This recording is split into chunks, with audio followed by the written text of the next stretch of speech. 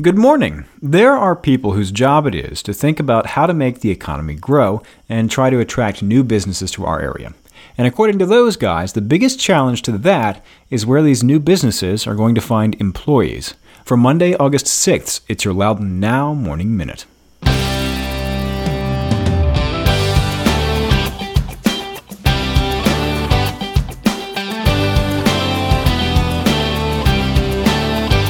You and thousands of other people listen to the Morning Minute every day. It's trusted, it's personal, and you take it with you wherever you go. So if you've got a business, why not advertise on the Morning Minute and reach the thousands of people listening right alongside you wherever they are? Get in touch at loudounnow.com/advertise or email us at sales@loudounnow.com. That's loudounnow.com/advertise or sales@loudounnow.com.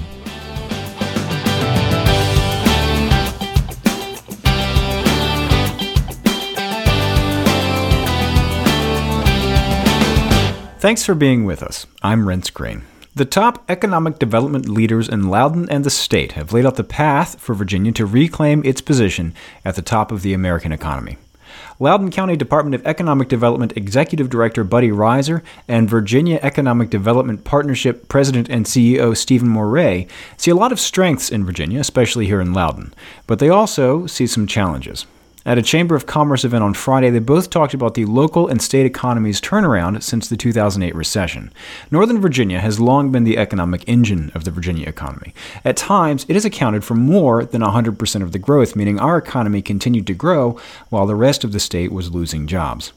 In fact, Reiser said when his department publishes its annual report later this month, it will report more than $6 billion in new commercial investment and almost 10,000 new jobs. And Moret, the state guy, said the one county that's probably the best positioned for growth and to control its growth in this region is Loudoun. But they both also see some challenges going ahead, and both of them say workforce, particularly in the tech industry, is going to play a big part. Moret said while we produce a lot of graduates in STEM fields, we have an even larger demand for those employees. In fact, he said, we appear to have the biggest gap between demand and supply of any state in the country. Reiser said workforce is the main limiting factor for continued growth in our economy. Part of the problem is that Virginia sees more college graduates leaving than coming in. When you consider international immigration, we're still net positive, of course, but there's still a question of how to keep those professionals in Virginia. That will matter a lot if Loudoun wants to win big new investments like Amazon's new headquarters, for which we are a finalist. Worth noting here that not everyone wants Loudoun to get Amazon's HQ too, but for economic development folks, it's one of the biggest deals they'll see in their lifetimes. And Reiser said deals like that will be decided when companies like Amazon figure out where their future workforce will want to live. Moret also said Virginia's economy is focused on large, established companies with a tax structure that gives fewer breaks for starting new businesses and less entrepreneurial energy for smaller businesses. And he said if the state is going to be an economic leader, it will need near-ubiquitous broadband, including in rural areas. And speaking of rural areas, Reiser said it's incredibly important that we uphold what is special about Western Loudoun. The only alternative to farmland in Western Loudoun is going to be housing, he said, and we need to keep the farmland farmland. Go to loudounnow.com/morningminute to check out the whole story. In other news, the developer of Kincora Village Center, the mixed-use community under construction off Russell Branch Parkway and Route 7, has asked the county for permission to build larger residential units. County supervisors have already approved plans for up to 1,400 multifamily units, like apartments, condos, or 2-over-2s, and enough square footage for about 1,103 square feet per unit, which includes space for hallways, elevators, amenities, and other construction that's not actually inside a home. To date, 785 of those units are left to be built. Now the developer is asking to revise those plans upward to allow up to 1,643 square feet per unit.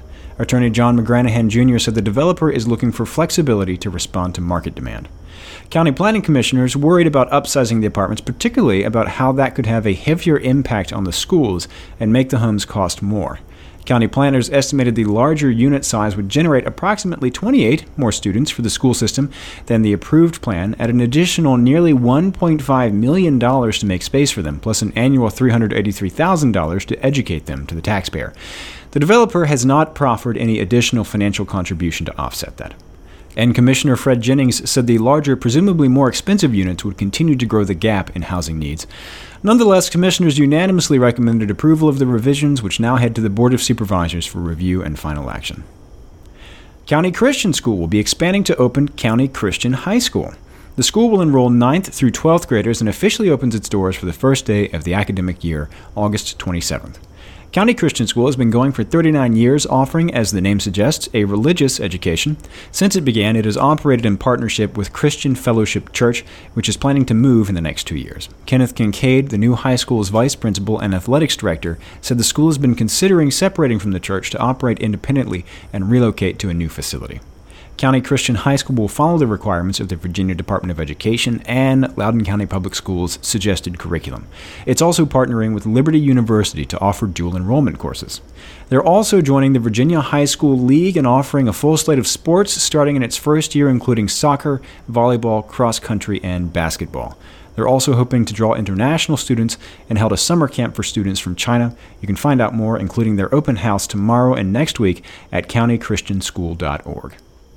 And if you were following the story online and in the print edition of our paper about the guy in Purcellville who was in a battle with his HOA over whether he could keep a 2-acre meadow at the back of his property or whether he had to mow it down, he can keep the meadow for now at least. A Loudoun Circuit Court judge has ruled that the meadow may remain. Just 2 days before the dispute was set to go to trial, the Farmington on the Green Homeowners Association rescinded its order to compel Mike Pugh to mow a section of his backyard that he has established as a wildlife habitat.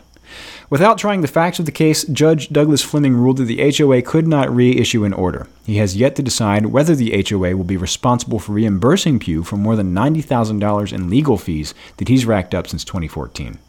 The order in question was first sent in 2014. According to the HOA's motion to dismiss the case, it rescinded the order because it intended to review its covenants to clarify property maintenance requirements based on community needs and resident input.